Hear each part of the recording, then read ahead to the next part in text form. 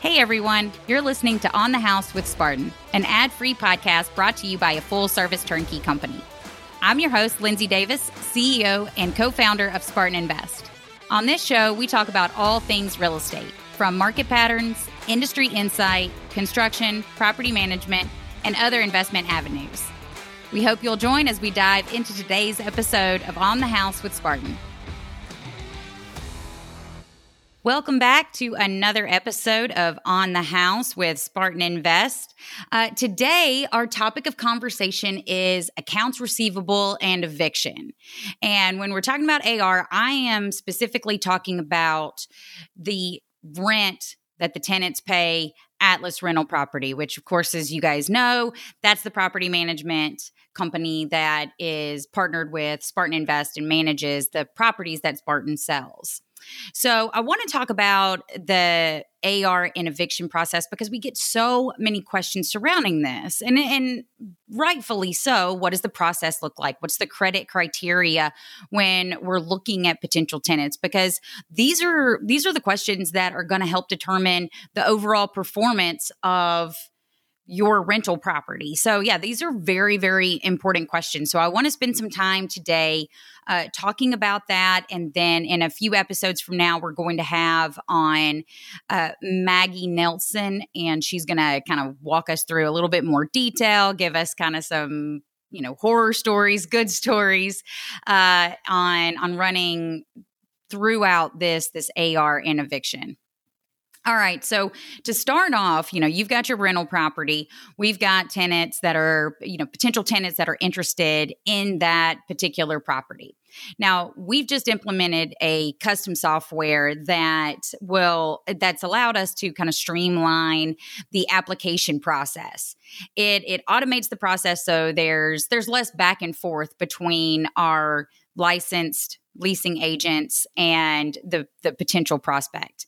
And if you want to hear more about kind of our agents and what they do, we did cover a full episode on leasing up the property. So you guys have already heard everything that goes into getting the tenant to the application process.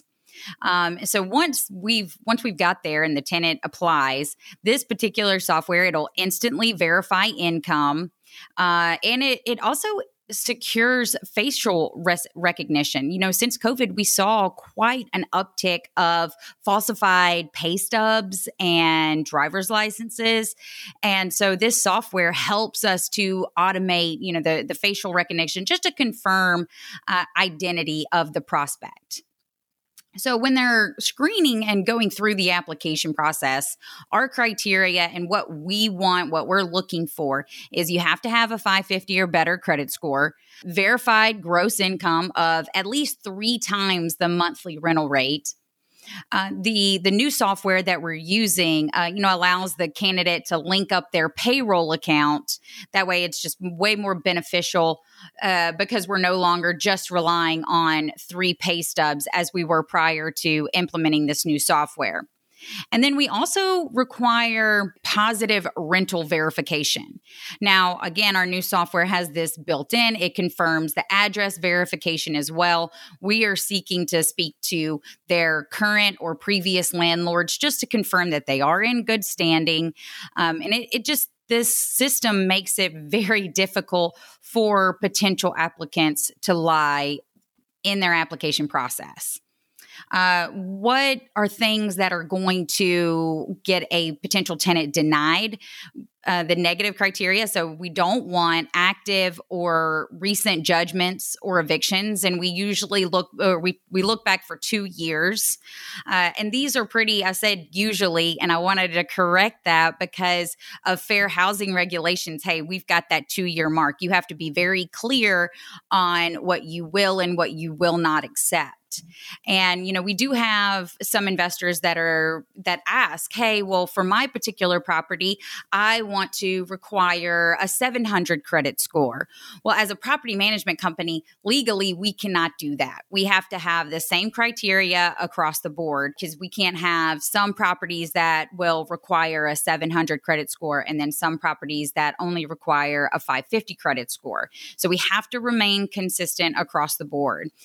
So we are looking looking at the recent judgments or evictions for the last 2 years. We're also not accepting active or recent bankruptcies. And then we also look at criminal history and, for federal crimes that potential tenants have been convicted of, it can't be within the last 7 years, or it cannot be a violent felony. And we take that stand across the board. Like I said, just for fair housing, we're looking at all of those different aspects to determine whether or not we're going to say, yes, this tenant's approved, or no, they're not. All right, so your tenant's been approved. Yay, that's awesome. So we're going into the collections process. So now is the time they've moved in. They've signed all of our lease. If they've got a pet, they've paid the pet fee, security deposit, first month's rent. We do require that they pay the first month's rent before they move in, even if that's in the middle of the month. So that next full month will be the prorate for whatever they moved in, right? So if they move in, let's say August 15th, they still have to pay a full month's rent, but we'll apply that first month's rent to the month of September.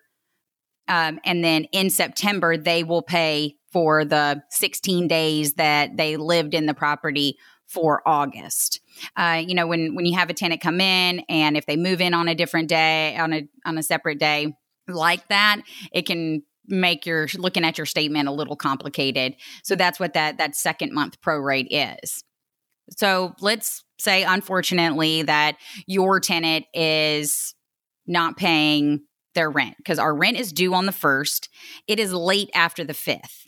So on the 6th day of the month, that's when our late fee is applied. Now, the late fee is 10% of the monthly rent, and the tenant has to pay that in order not to be sent to eviction. After the 6th, that is on their ledger. They do have to pay that in full, and then ARP and the investor split that fee.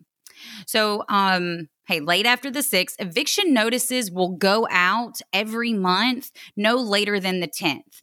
Now, that depends on what day the 10th falls on. If the 10th falls on a Saturday, then they might get sent on the 9th, or they might get sent on that next Monday.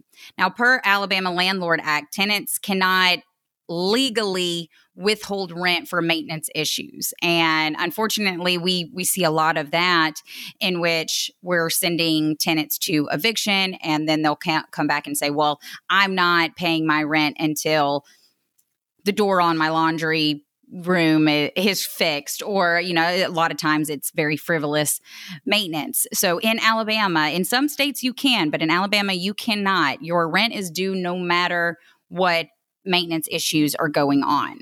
And as of August of this year, 2022, and we're recording this in September. So as of August, ARP has collected $14.5 million in rental income. I mean, that's a lot. That's a lot of money to turn around and be paid out to our investor clients. We're really excited about that number. So, not everything, we talk about this a lot, not everything in real estate is rainbows and unicorns and flowers. What happens when a tenant leaves and, they have to go through the eviction process, or they vacate the property and they haven't paid rent, and there's a big balance. The investor's now responsible for getting that property fixed back up, getting it back on the market. We talked a lot about that in our move out process and our move out episodes. So what happens to that balance? Well, we work very closely with our eviction attorneys. It's Winston and Winston. I'll talk a little bit more about them when we're talking about the eviction process. But what they'll do is that they'll essentially file a collections claim on that former tenant. And so that collections claim will follow that particular tenant. Wages can be garnished in the future, et cetera, et cetera. So we always do try to go after the tenants if there is a balance left open. And now, majority of the times, if a tenant is in the eviction process, they're moving out of that property before the sheriffs get there. Our eviction rate to where they stay in the entire length of time, it's pretty slim. Most of the time, the tenants have faced the fact that they're not getting their security deposit back, and they're just going to move on, which that's the best case scenario, because at the end of the day, we want the property back so we can get it back on the market and get a good rent-paying tenant in that particular property, get that investor cash flowing again. So ideally, that is the goal. Now, communication, so the back and forth with the tenant when we're in that collection process, so let's say they're late, eviction notices go out on the 10th, and there's a lot of communication back and forth, phone calls, emails, portal messages, text messages. We even have tenants come into our office. We document absolutely everything. We were wanting to make sure that every point of communication with that particular tenant is documented in their PropertyWare portal. And honestly, there's so many that we cannot keep up without proper documentation. We want to be able to pull on previous conversations regarding that particular property and tenant. I mean, and honestly, that's one of the reasons why so many people, we'll just go with turnkey providers and property management companies, because there is so much back and forth, especially when you're dealing with collecting rent from tenants. And once that particular tenant is sent to eviction on the 10th of the month, then they have 7 business days. So our eviction process, after we do that, they have 7 business days to cure that notice. And that's pay their rent in full or vacate the property. And immediately once we send that tenant to eviction, we have to cut their online payment options. The reason that is because to get out of eviction and not have to start the eviction process all over again, they have to pay the full amount. So if we accept a partial payment, unfortunately, that will change the amount that they are going to eviction for, and we have to start the process all over again.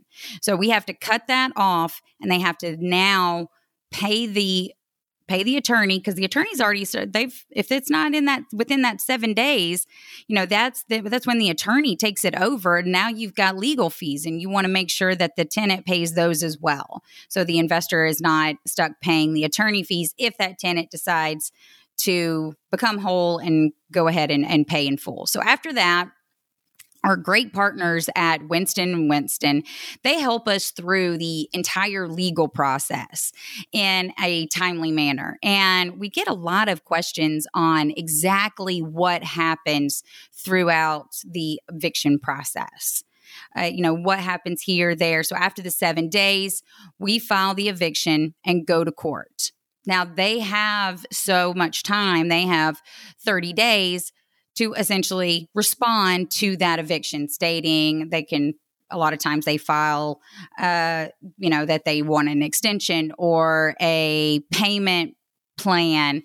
And then the vast majority of times, you kind of don't really hear anything after that 30 days. Then we file a writ for a set out, and then wait until the sheriff completes the set out. Now, several of our markets are very different in how they handle sheriff set outs. For instance, Tuscaloosa County, you have to send a crew to that particular property with the sheriff in order for a tenant to be set out. Now, in Jefferson County, the sheriff will bring a crew to set that tenant out. Now, like I said, that's the exception, not the rule. The majority of time throughout the process, if the tenant does not become current, they're usually out before the sheriff gets there. I think it's less than 2% of all of our properties in eviction actually make it to where the sheriff is going to set them out. And again, just like every other process throughout Spartan and throughout ARP, we're going to track it. We want to know, all right, Mr. Investor, in the event that your tenant goes into eviction and has to go through this process, what does that time look like? Because that's time that you are not cash flowing. So what does that look like? And right now, currently, our days in eviction, we're averaging 52 days out of a goal of 60 days. Now, to us, that is far too long. We don't want any days. currently in eviction compared to other states, especially you guys, I'm sure know, compared to California, where it can be as long as 6 months before you're able to remove a non-paying tenant. 52 days is fantastic. Compared, Alabama is a very landlord-friendly state. And so we see that in this eviction process. And not because we're cruel, we just have the processes and procedures in place that, hey, if the landlord follows all of the rules and the regulations, then we can get a non-paying tenant out in 52 days. And there are protections for said tenant in the event that the landlord has not held up their end of the bargain or done something illegal, then there are protections in that space. But overall, Alabama being such a landlord-friendly state, 52 days, and that's just phenomenal. And that's our eviction process. And I want everyone to know, hey, we talk about the risks with real estate. And I personally have rental property. I have a rental portfolio, practice what I preach. And I've had tenants, unfortunately, go through eviction. I've had tenants that have stayed all the way until the sheriff leaves. And those instances, that's going to happen. The goal at the end of the day is to get the tenant, get a non-rent paying tenant out and to get a new tenant in. And so that's why we're tracking all of these things. That's why we have these very strict processes and procedures to make sure that our investors are not down and not cash flowing for any length of time. Thank you guys so much for tuning in. I know I didn't want to get too much in the weeds, but it's just such an important topic to talk about because it's, it factors into when you're looking at your overall performance of your rental property. So thank you so much for tuning in. I really appreciate it. And that's On the House with Spartan Invest. Thank you guys for listening today. If you enjoyed this episode, be sure to rate, review, and subscribe.